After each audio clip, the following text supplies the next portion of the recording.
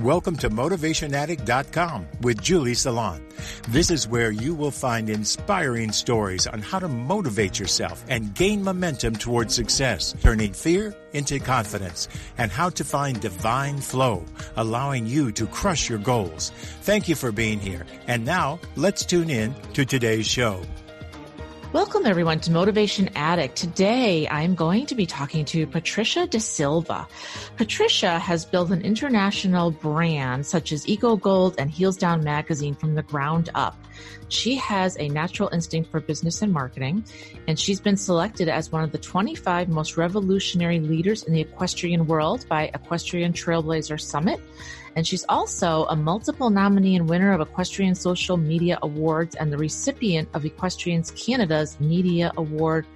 She's done it all, you guys. She's amazing. She's a well-known voice for innovative ideas. She knows how to create and amplify a brand's message. And today we are going to talk about how she built Eco Gold marketing from scratch to the Olympics and international sales, what Heels Down marketing and media is, and how you can really access your strengths and make them more profound to be used in the world for your highest good. Welcome, everybody. Hope you love this interview with Patricia. Hey, everyone. Julie Salant from Motivation Addict. I am thrilled today. I have a very, very special guest. I've been looking forward to this for a couple weeks now. Her name is Patricia De Silva.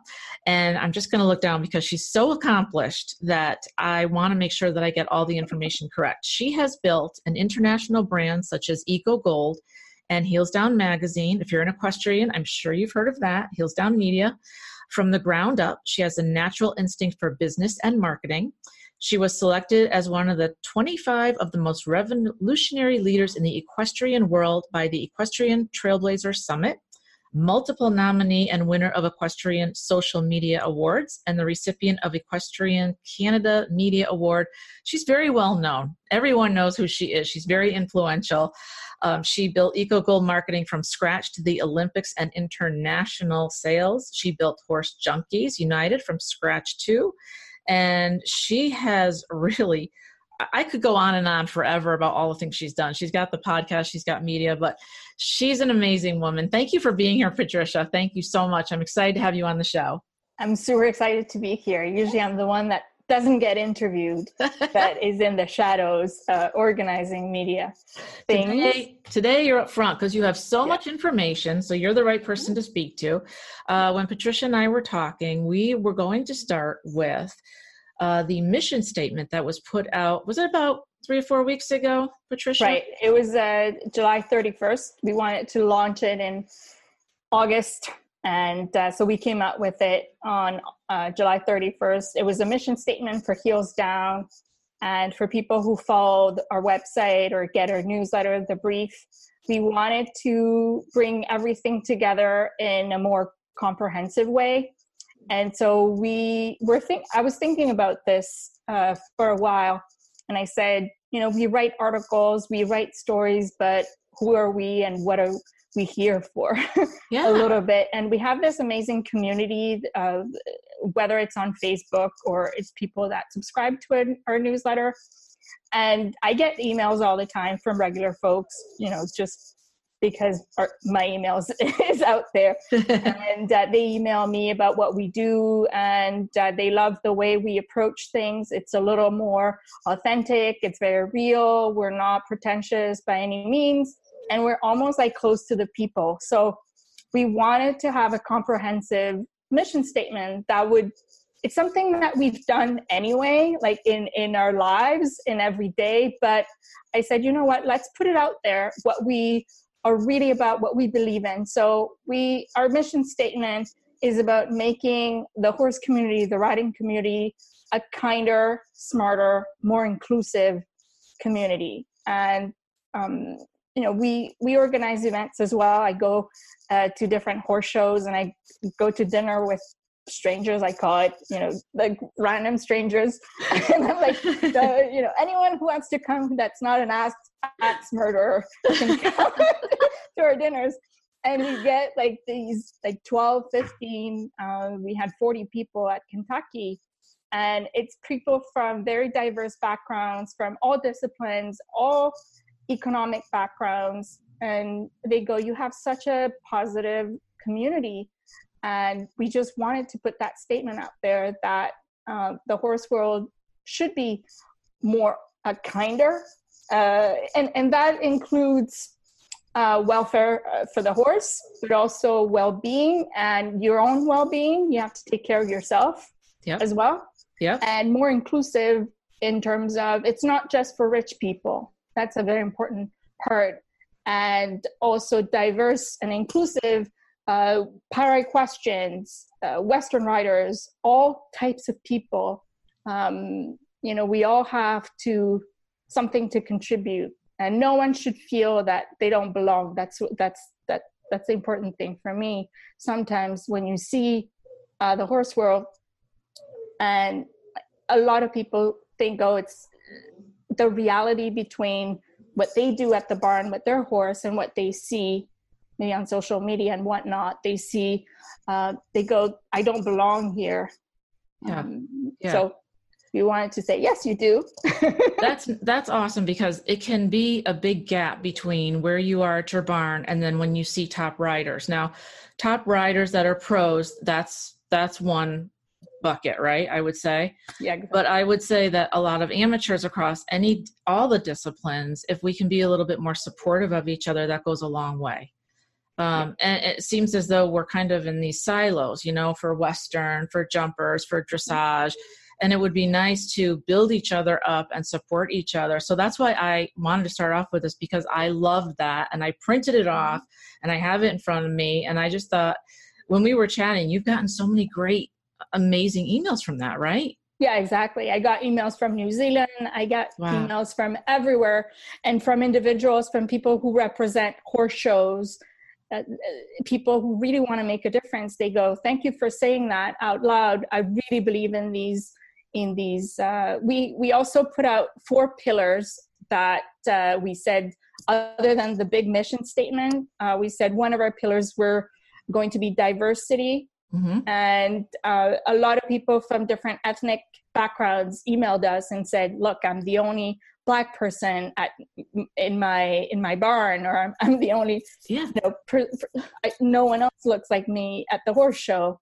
And it's people email me, and then I email them back, of course, but it's cool that we they don't know where to go. And so, they heard someone say, hey, you're important and you're part of this community too, and kind of put it in writing.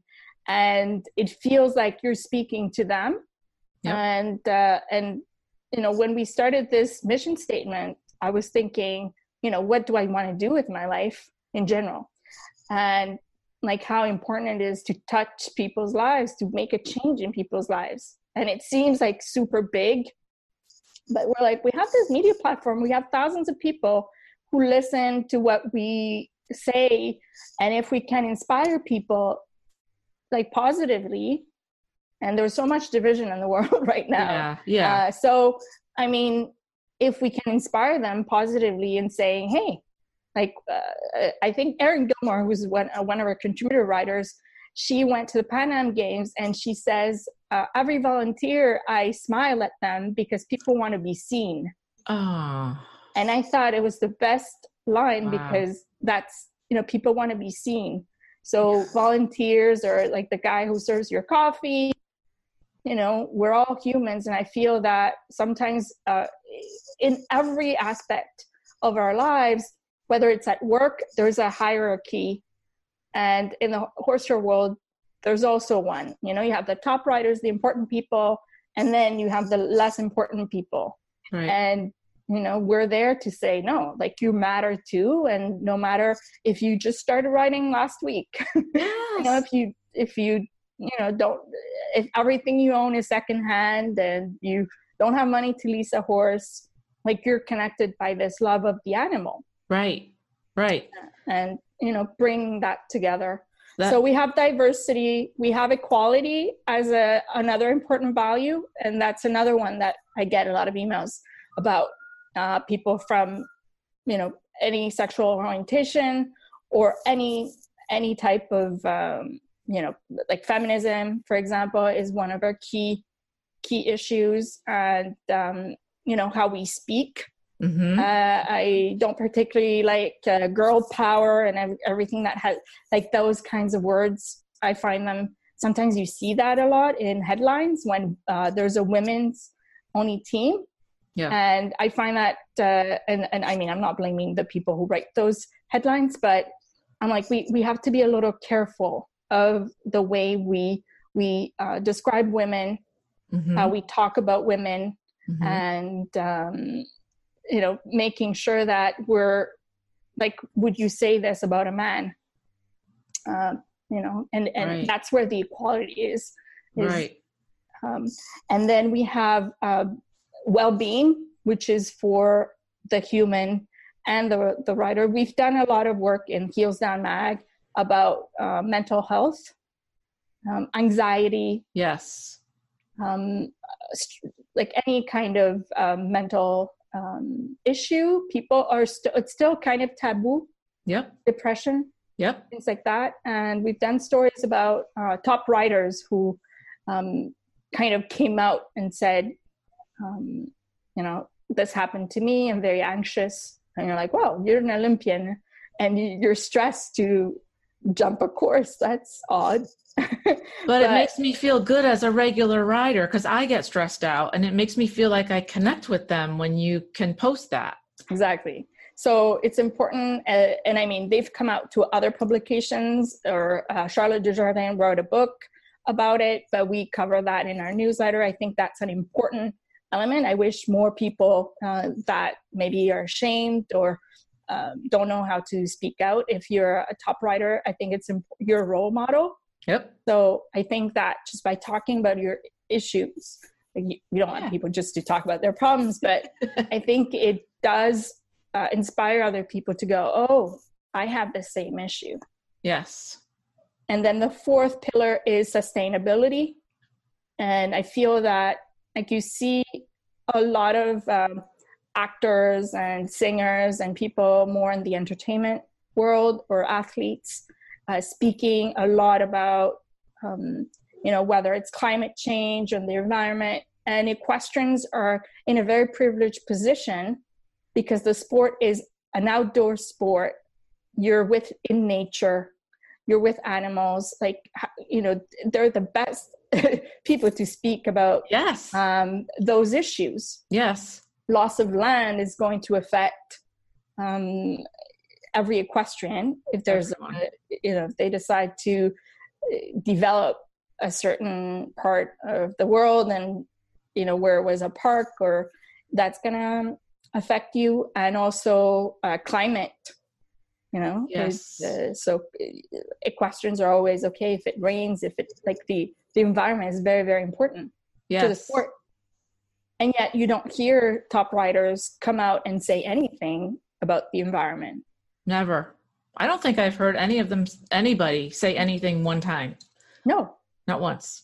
No, they just talk about the sport and they're focused on the sport, and that's fine. But like these people, they're multifaceted like any human being. Right. Like you're not just your job. Right. You're a complete individual. Like Georgina Bloomberg. She's a writer, but she's a mother. She's an activist. She loves animals. Yeah. There's a lot more to her than just her writing ability. She's one that is very, very outspoken about animal welfare, and I applaud her about that. Yes.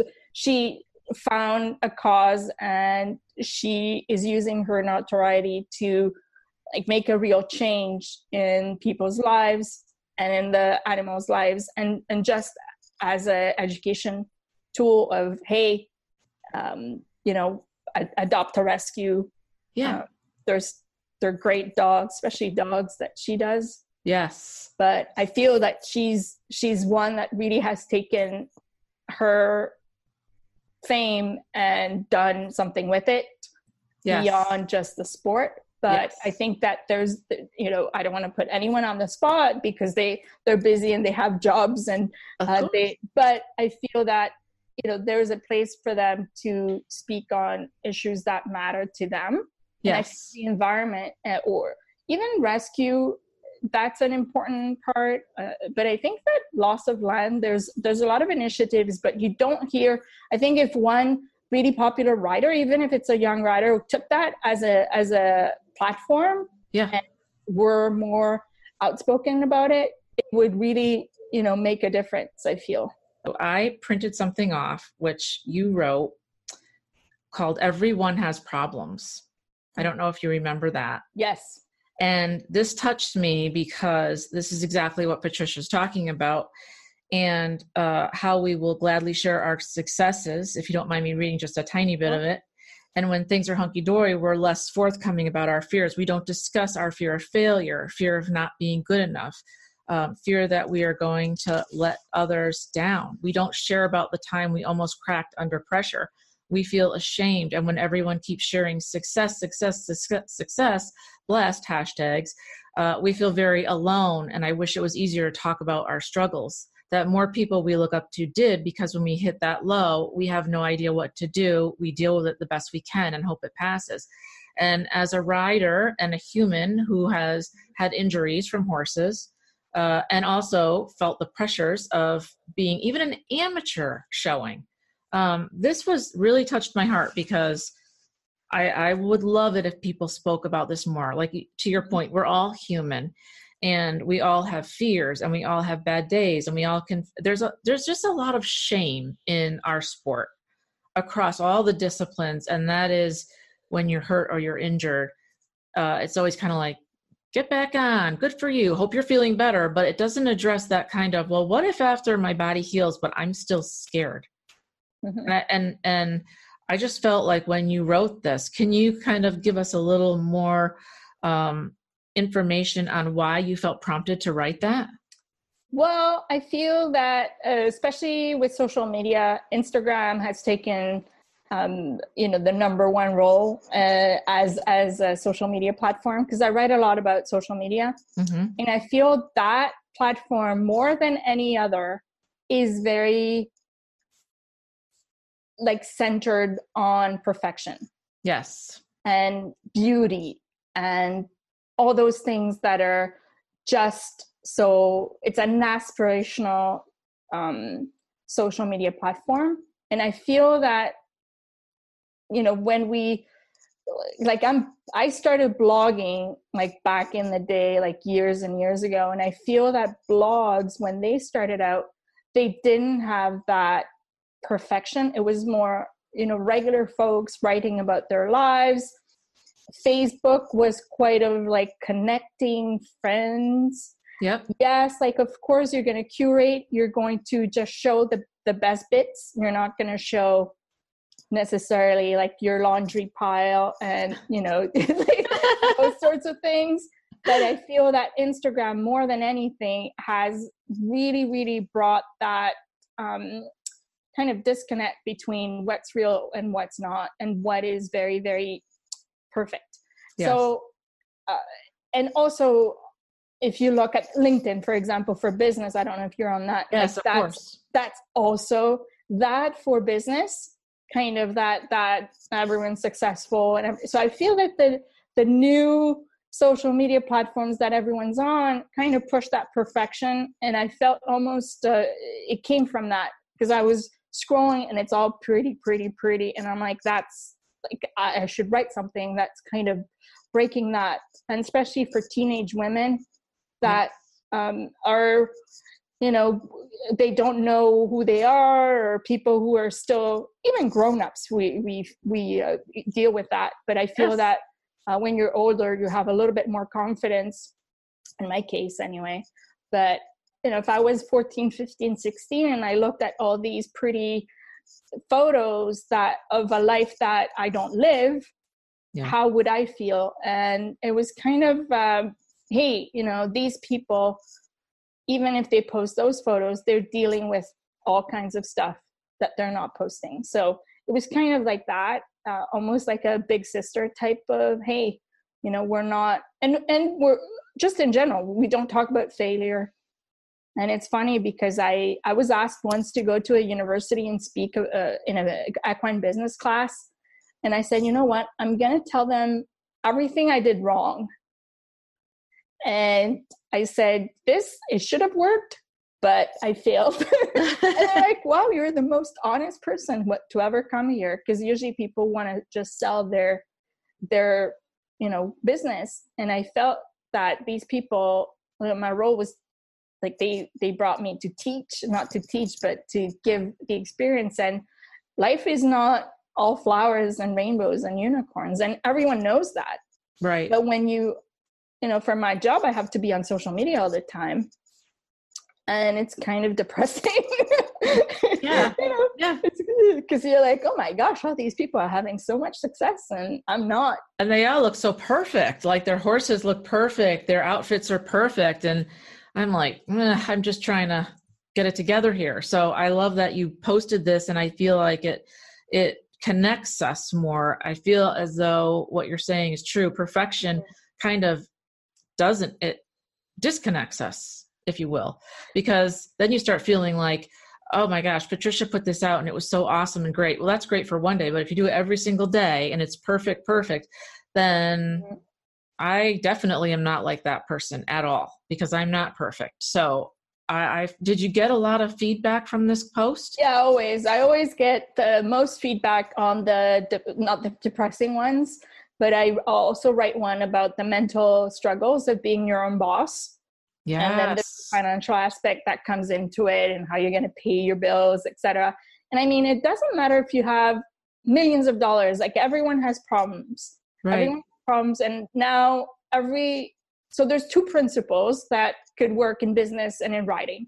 So one is everyone has problems. So when you see the perfection, the perfect photos, like this girl that seems to have it all, like if you tell yourself everyone has problems, like this person, you don't know what they're dealing with, like maybe they don't talk to their parents, or maybe they have some like relationship stuff, or we don't know what their personal lives are like. I get an image that they're going to put out very carefully. It's not real life. Like it's not like there's a camera in their barn and we can actually see the reality. It's almost like a movie.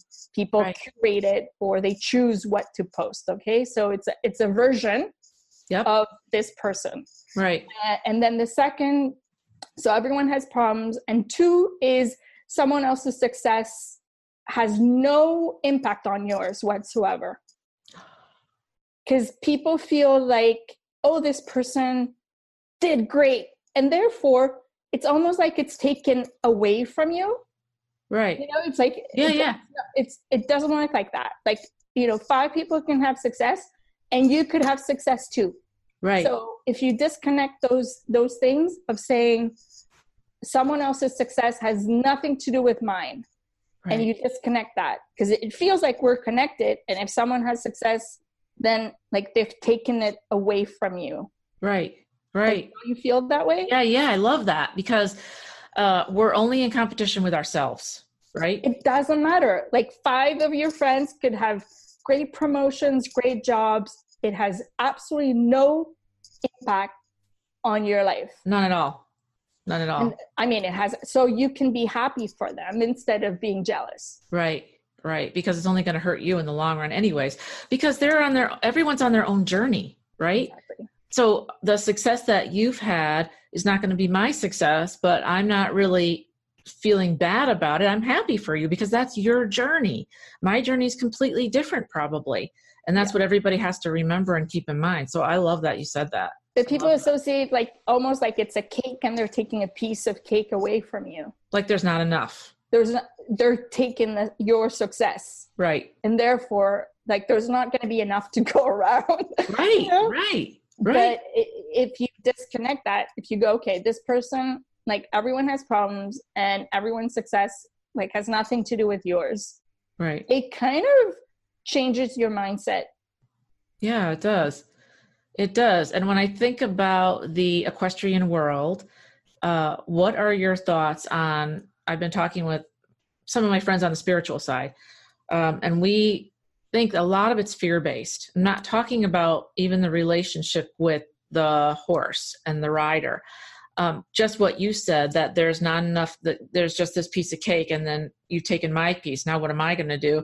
We're all competing for just, there's so many ribbons you can have. There's so many accolades that you can get, but it seems as though there's quite a bit of fear-based instead of this whole, what we're trying to foster, that supportive, generous environment, inclusive environment. What are your thoughts on a fear-based kind of system? Because it's a very old system that we have, right? Right. But I think that, it's difficult to change people's personalities. It is. So I think a lot of it has to do with like how you were brought up and, that sort of environment in your school and also at the barn you were at. I think there's a great role for trainers, especially for, when these young kids start out, to have that, family aspect and, be happy for your teammate, yes, etc. But I feel that it's such an emotional sport. Like there's so much emotion in riding, yes, in terms of your animal. Like people, sometimes people go, horse people are crazy, but in a sense that, it's such an emotional, like I'm sure other sports as well, but there's a live animal and it's like your pet. Yeah. So you mix all that stuff and we're like bubbles of, emotion. Yeah. So it could be directed positively or it could be directed negatively. So I think it's up to the environment to have, someone, it could be a barn mate, it could be the trainer, to kind of, make people chill. Yeah. It's supposed to be fun, people. Yeah. It's not all competition, right? But it depends. Like if you go in a barn and it's all competition and, there's that performance aspect and there's that, push. And trainers are busy and like that stress can really go in all kinds of directions. And right. I think people have to,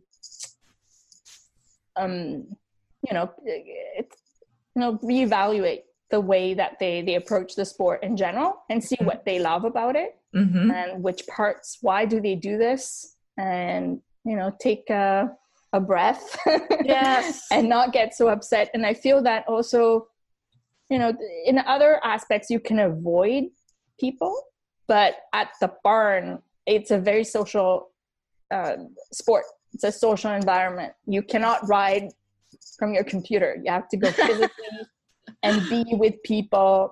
And in this day and age, you can avoid people at you go shopping, people are on their phones. You can avoid human interaction.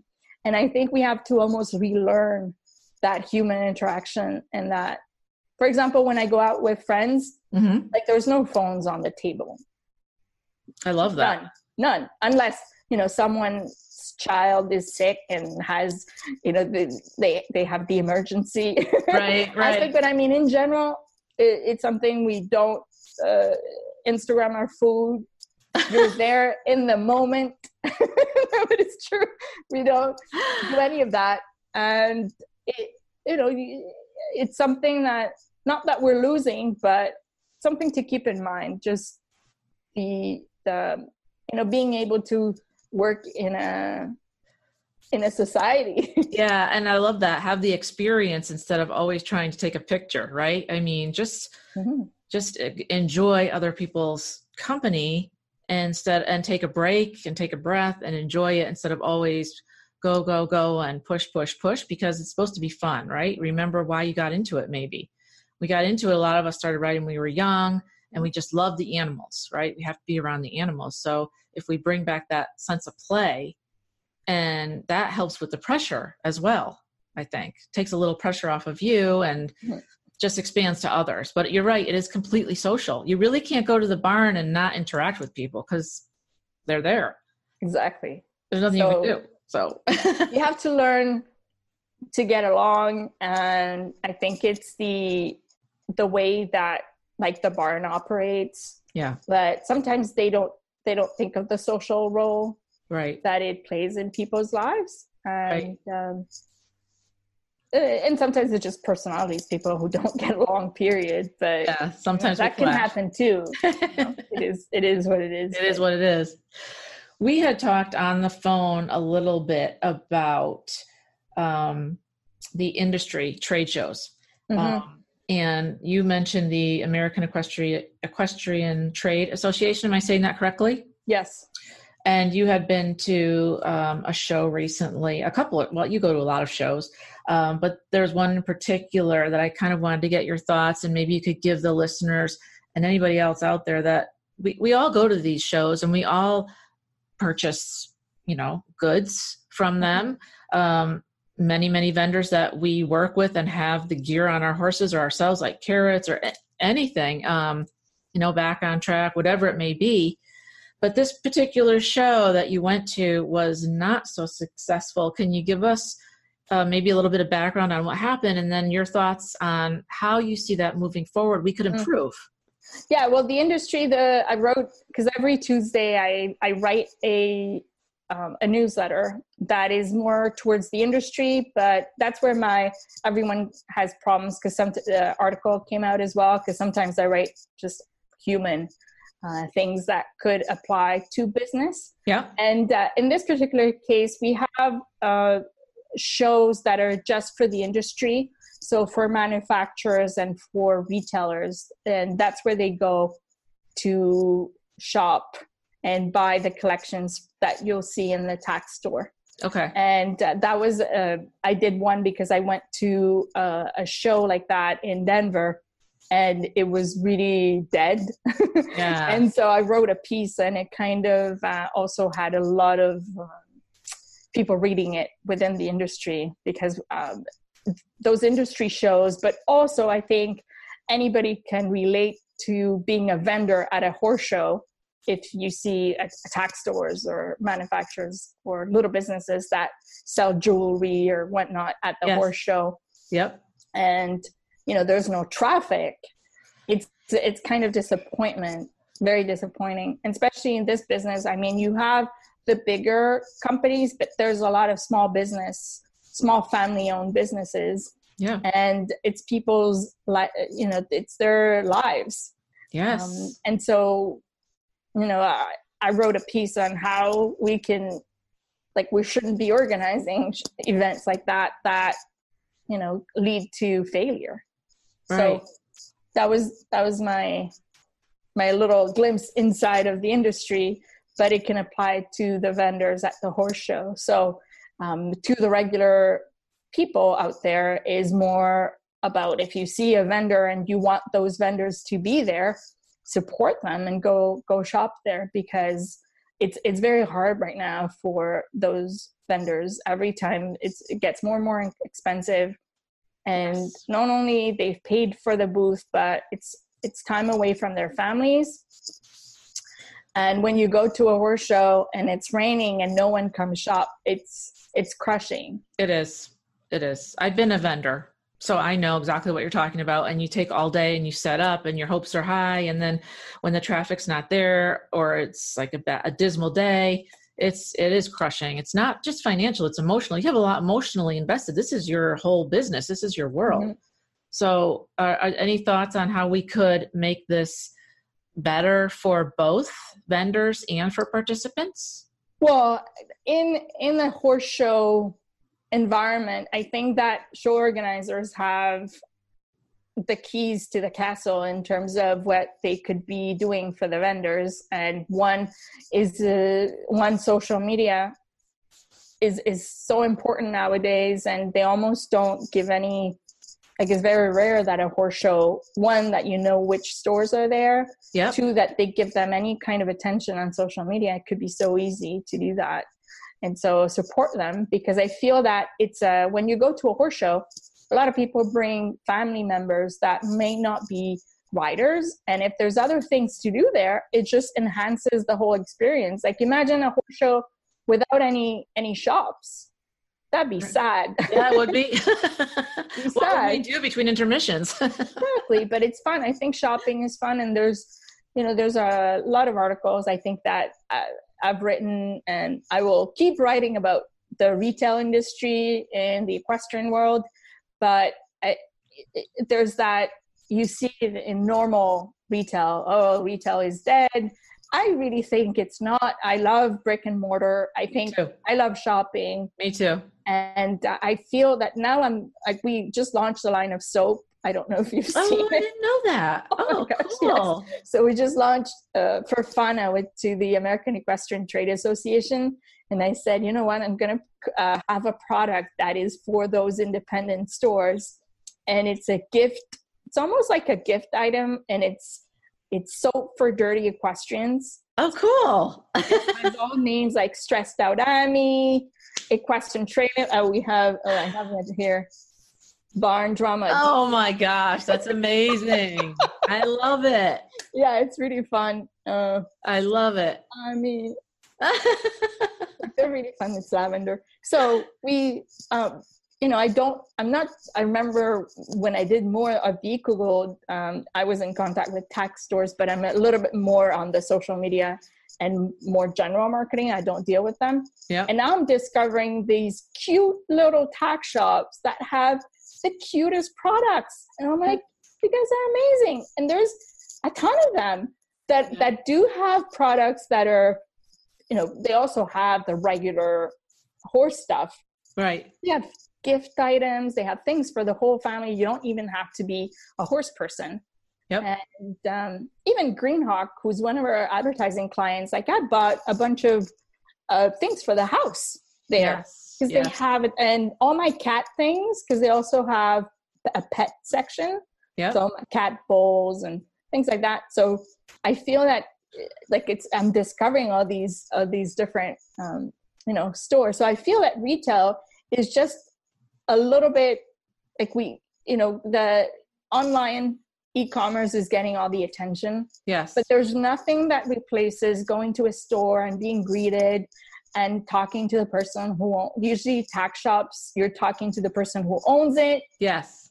Or has worked there for a long time, and they know about horse products. I feel that it's a fun experience. So don't, just go there and then go to Amazon to find the cheapest price, that sort of thing. That's kind of not nice. I love that.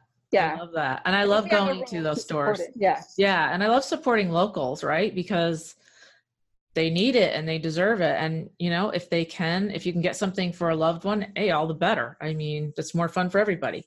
So yeah. And usually the service is better. Yep.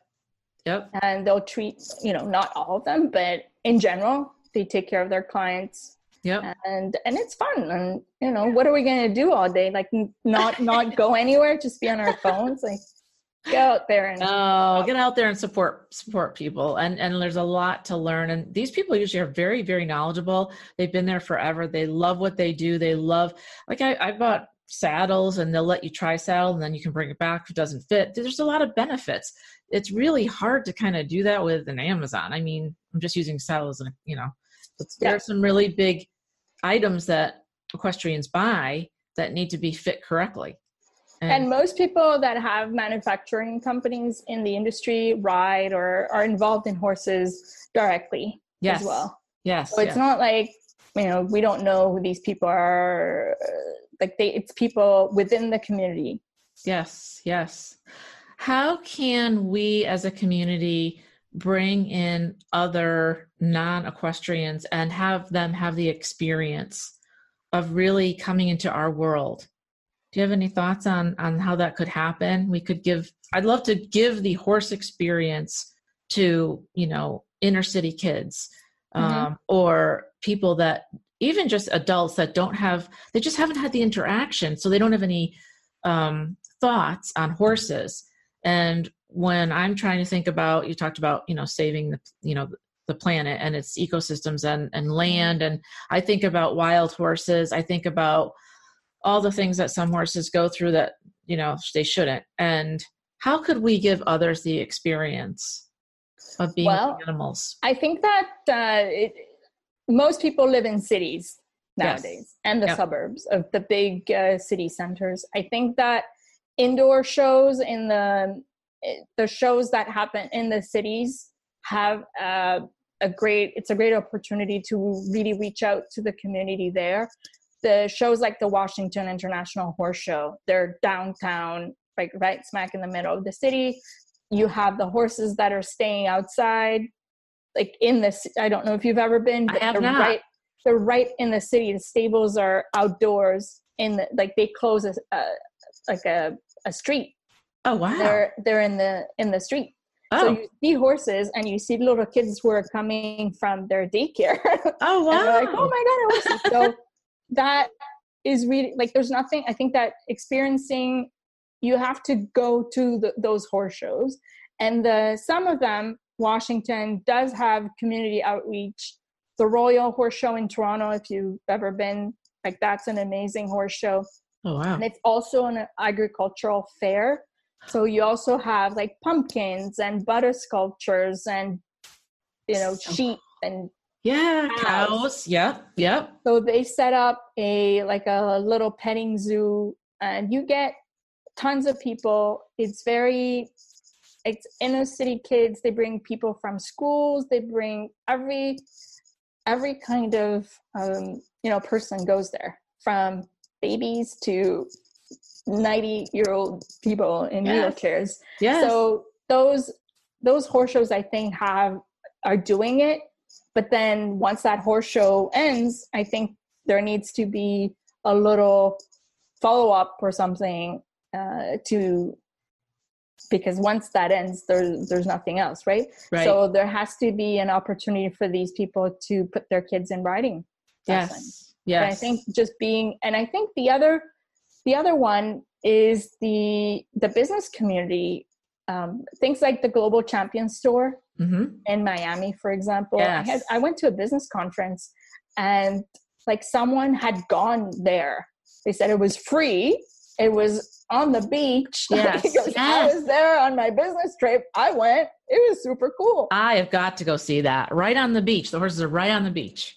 But I think that there's also one is make it accessible for anybody, but also there's the business community that works with you have to have a certain quality, you have to have a certain experience, like the Longines and those kinds of shows that sometimes we go, they're not super, they're a little more elite, but they play a role, I think, in reaching out to that business community that is used to that kind of level. Yes. I think getting those people in, that's how you're going to get those sponsorships. That's how you're going to get them. Maybe like you do the Longines Masters or Global Champions in New York City, but then you bring them to the American Gold Cup. That's a little more in the near New York City, but a little more in the not in the woods, but it's a little bit more away from. It's not in downtown Manhattan, right?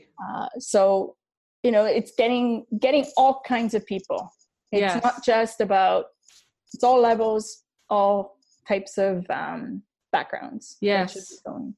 Do you think that the Rolex, the Hermes would be interested, because they sponsor the very elite shows and have for years and years and years, which is wonderful. Do you think that they'd be interested in something smaller if it was accessible and would think? I don't know, because it has to be on brand, right? I think people like Hermes or the Longines or Rolex, they're going to go, okay, where is my audience? It's a luxury brand. It's a luxury brand. So you have to go to Wellington, the New York shows, the Longines Masters, those types of shows, they're going to bring in the elite. Yes. Now, why don't we get other brands that are maybe more universal, that are less elite? Right. There's opportunities, I'm sure. We just have to figure out how we can make it accessible. We can make it accessible, but also I think these people need to be interested personally. So very often, like, those sponsorships are gained because someone rides or they have an interest in horses and they see it. And that's what I found when I went to this big business conference, that no one had a clue about horses because they're not visible. They're often not in the city. Whereas, there's a tennis tournament, like, it's right in the city. Yep. So people, we have the big Formula One Grand Prix here in Montreal. Like everyone goes that weekend. They're very aware of those sports. Yep. The problem with equestrian sports is that they're not where like the decision makers are. Right. Yeah, because the U.S. Open's going on right now. Yeah, but it's New York City, and everyone's talking about tennis right now. Right. Because it's near a city, put tennis like in the middle of 3 hours away from a city, like hidden. Some horse shows I've been to, I couldn't even find them. I know. Like I've gotten lost to more horse shows, and at some point, like I'm not going to those anymore. Like I've been to so many horse shows that I'm like, no, I'm just going to the ones where I can fly in, and like they're 30 minutes from an airport. Yeah. If it's farther than that, yeah. I don't want to go. I don't blame you. You got to put a limit on it at some point. I don't want to do those and get lost, and there's no signs whatsoever. Like it's basic. Yeah. Basic stuff. So that's why, it's great. Like it's in the middle, but it's at someone's farm. That's right. what happens. It's at someone's farm. That's where they live. They make a horse show there, and horse people are going to pretty much go anywhere. Right. But regular folks that make those business decisions, sponsorships, or that sort of thing is not really that interesting. Right, and they want to be seen, obviously, so they need to have their customer there. So yeah, you have to see it. You have to see the show. You have to, if it's right in the city, people will be aware. So I hope we don't lose, because there used to be one at Madison Square Garden. Yeah. If we don't lose the big events like that, Washington, the Royal, it's not going anywhere. It's great. It's a great horse show. I got it. When is that? Do you know what month is November. that? November. It's 2 weeks in November, and it's indoors. Oh wow! And it's right in Toronto, and it's great. And like they've done an amazing job. Like I'm not paid by the Royal whatsoever, but I think it's almost like they've kept that really high end feel, like classic. It's black tie for VIPs, and nice. You see women with like dresses that are like night gowns. Yes. We're not night gowns, but like evening dresses, and like really, really classy. But then you have regular folks and like inner city kids, and they have fun like dog with horses classes and speed classes, and they have dressage, they have eventing, they have carriages. Oh, I love that. I love that. Night, it's like the best. So I've got to go see that this year. It's amazing. I've got to see that. They kept it. And I went to the Devon Horse Show, I think it was 2 years ago for the first time. Mm-hmm. And it's kind of that feel too, is that it's classy, but it's inviting. Right. Not closed off. It's not closed off. And like, it really appeals to the community. They put a Ferris wheel, and there's a fair, and it has like that fun aspect that bring the kids, but also there's that classy feel. Right. And I feel that now almost luxury means exclusion. I feel that too. But it's classy, but you don't feel excluded. I love that. It's like the old school of like, we need to do this for everyone. Yes. Because nobody wants to feel excluded, because even if you don't shop at those certain stores, or you're not at that level and you're not a professional, you still want to go and enjoy it, and you want to feel like you're invited. You don't want to feel like, I don't really want you here because you're not one of us, you're not a rider, or you don't fit in. So I love the fact that these shows that you mentioned have that ability to be elite, but also very inviting for everyone else that wants to bring the family, bring the kids, watch the horses. And carriage driving is amazing. It's amazing. It's so fun. Oh my gosh. I think it's an old, they're old shows, and that's the way they were set up. Yep. And, the Olympia Horse Show in London is the same way. Yep. It's for everybody. Yes. Well, we are nearing the end of our time. I would love to know what you're working on and what you've got going on in the next 6 to 9 months, and anything you can share. Yes. We have a daily newsletter that is, it takes a lot of our attention because it has to be, it's called the Heels Down Brief. So that's our main product. I don't want to call the media side products, but they are products. So that kind of keeps us busy. The website, heelsdownmag.com, and getting cool stories that are with those parameters and those pillars. We have the Heels Down Happy Hour podcast. Yes. That it's cocktails and horses. So we do that. So that's the media side. And then, as I said, I launched this, I do consulting as well, marketing consulting. So we have a few clients there that we're working with, and we do branding and etc. And now I have this soap company, which I wasn't sure how it's going to be, but I think it's kind of taking off. Yay! More than I thought. So we're going to be adding to that. And so more things are on that side. I think on the retail side of products that we're going to come out with. Awesome.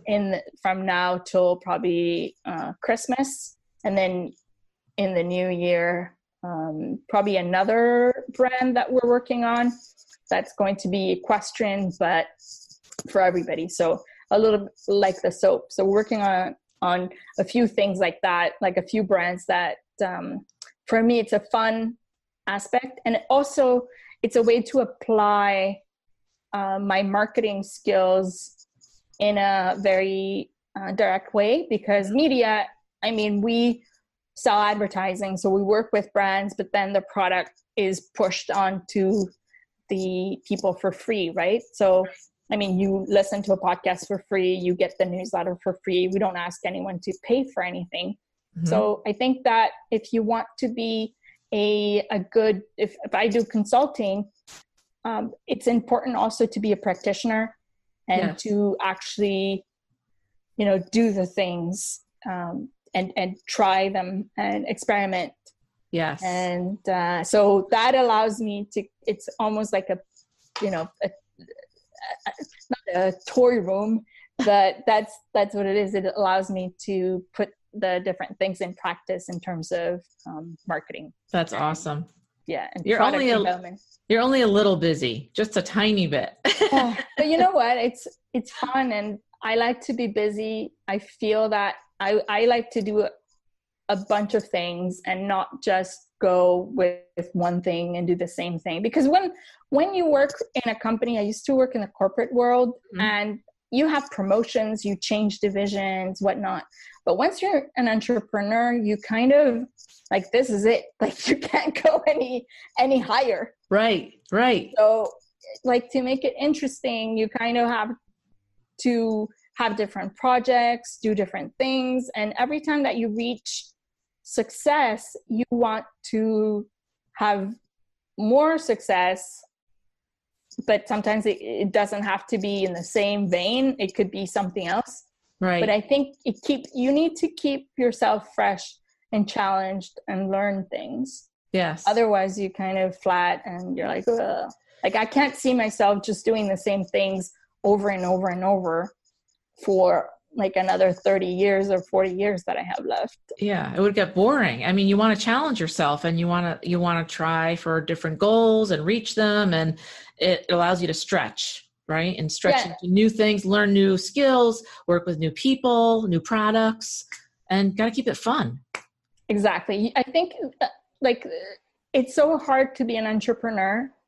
It is. That if you don't have fun every single day, then it's going to be very, very difficult. But if you wake up every morning, and I do, and I'm excited to go to work, I wake up like at 4:30, like by myself, no alarm, nothing. Wow. And I'm like, okay, like at 5 a.m., like I'm so excited to come to work, and it's not even But because I have so many cool things that I'm working on. Yeah. And it feels a little, if you hate it, you're not going to last. And you don't want to become an entrepreneur and then have that turn into a job, because that's what you got out of it for. You got out of the corporate world to challenge yourself, to stretch, and to learn new things. So I think the soap thing's really cool. I'm going to have to see where that goes. Some. That's amazing. So you're going into stores at this point? Yes. Yes. We have, I think, like 9 now. And what? I get emails every day. I know. I was so excited because I almost brought it.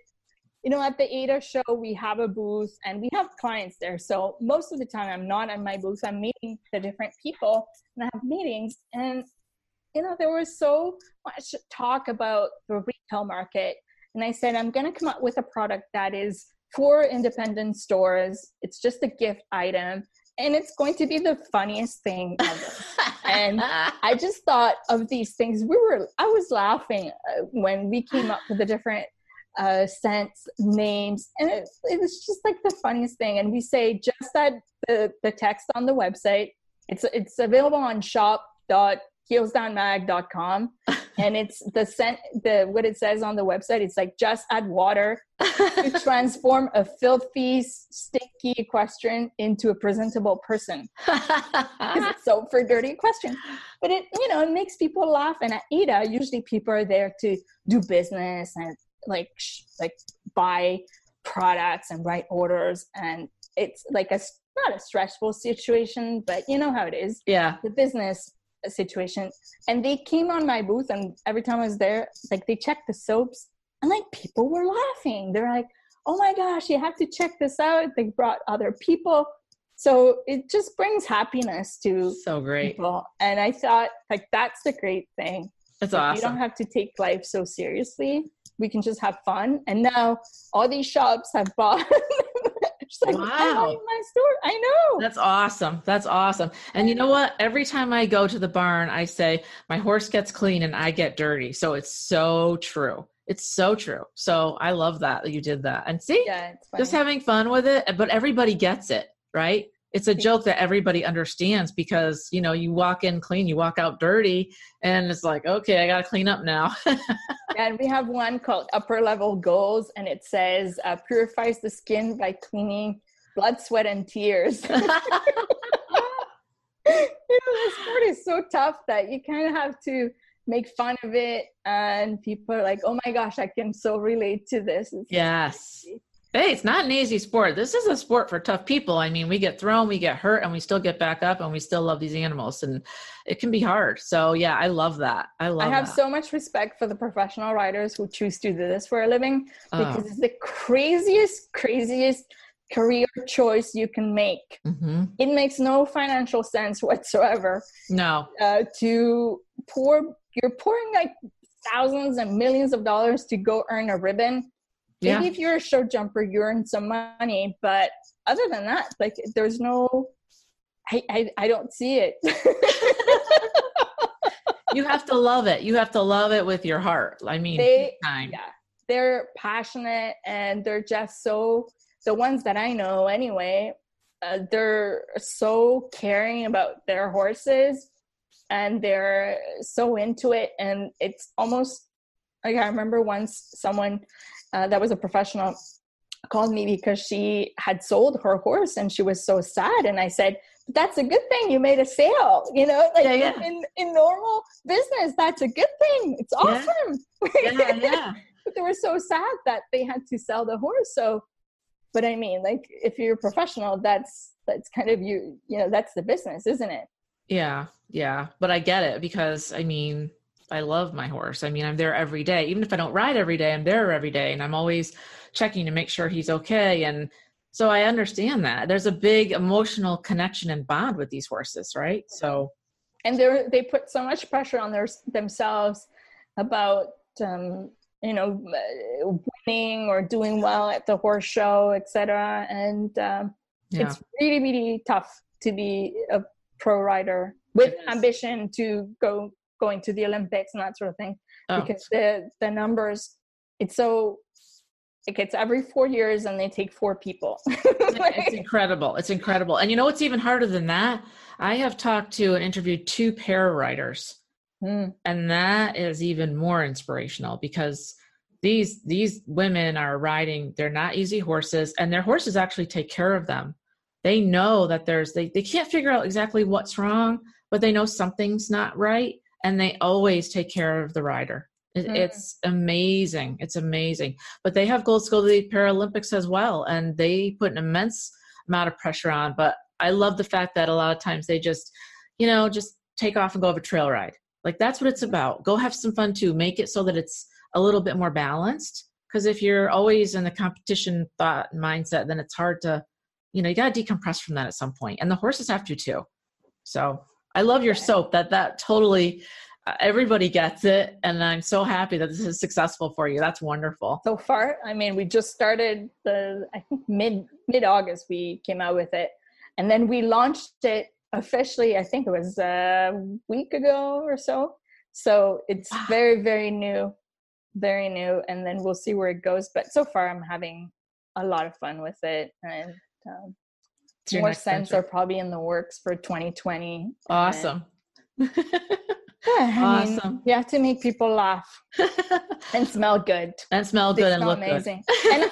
And I'm a person who's obsessed with soap. That's why I got into it, because I love soap, and we do an exchange of the gift exchange every year at Feels Down. And I asked for 3 things: coffee, soap, or socks.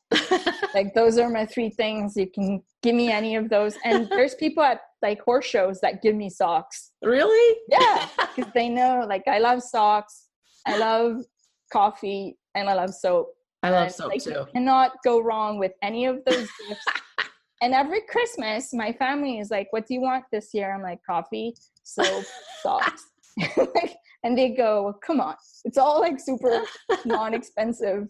I know, no jewelry, no diamonds, no nothing. It's like, what kind of a boring person are you? I'm like, but I genuinely love soap. Like, I really love getting that as a gift. Like, you cannot go wrong. If you give me socks, I will love them. And I will love the soap, and I would love the coffee. Well, the coffee depends, right? Depends, right. It has to be my sort of coffee. But it's like these, and I feel that, I don't know if you've ever been in a fire or close to being in a fire, but my house almost burned down, and we were able to stop it, because it was in the wall. Oh, wow. So it was in the wall, and we were able to stop it, and we had like a big fire extinguisher. Yeah. But like that, maybe like 5 minutes or the 15 minutes that kind of change your life. Yes. Because everything could burn. So from that moment on, it was 97. There's during the ice storm. Wow. And from that day forward, I said, you know what, material things, I mean, they matter, but they don't matter because you can lose them. Right. You're so right. So, everything I own is not anything that is because I like it. Yeah. Or I love it. It's not a status symbol. It's not like, what do I really enjoy? It's those boring things, but I enjoy that. Whatever you like. Yeah. That's all that counts, right? I think like we have to, sometimes we look at, what is expensive or what is value. Yes. Yeah. Like valuable to other people. And you have to determine, okay, Bill, maybe I'm not interested in that. Right. And I'm also into things that are more emotionally valuable than just, the cost of it. In other words, if I had something that was passed down to me, then that's more valuable to me. And it might not have a monetary value, but it's valuable to me because it was someone, given to me from someone that I love. So I completely understand. I love soaps, by the way. So yeah, it's the photo albums. It's the things that is your, anything that has to do with family. Yeah. Is that thing that's what you grab. Right. We had 5 minutes like grabbing stuff and you're like, oh, I don't know what to grab. Wow. She's like, Patricia, you have to grab stuff because we Wow. might be burning down. Like we might be losing everything. Wow. So that you grab all the photos and the things from your grandparents and that you cannot replace. You can't replace that. Everything else is like I don't have a Louis Vuitton bag, but let's say I had one, like it could burn, like it doesn't matter. Right. You can always get another one. It's not. And sometimes those things are the most expensive things. Mm-hmm. And they don't matter. Your car doesn't matter. Like that stuff doesn't matter. Right. You can always get new clothes. Yeah, clothes. Unless it's like something that was passed down to you by your grandmother. But right. I mean, clothes is not what you grab. Right. Photo albums for sure. Photo albums, like you grab the passports, things like that. Yes. But it's photo albums, anything that has some kind of an emotional attachment. Yeah. But, well, thank you for being here. I am so thrilled that you were here today, Patricia. You have so many good stories, and I love your soap. I love your soaps. And thank you for being here and giving us your thoughts on this. I'll have all the links to her social media for Heels Down so that you can go and read some of the things that we were talking about today and her website. But thank you for being here. I had such a good time with you. I appreciate your time. Thank you so much. It was so much fun. Yay. All right, everyone. Take care. And don't forget to subscribe and share this. Thank you so much.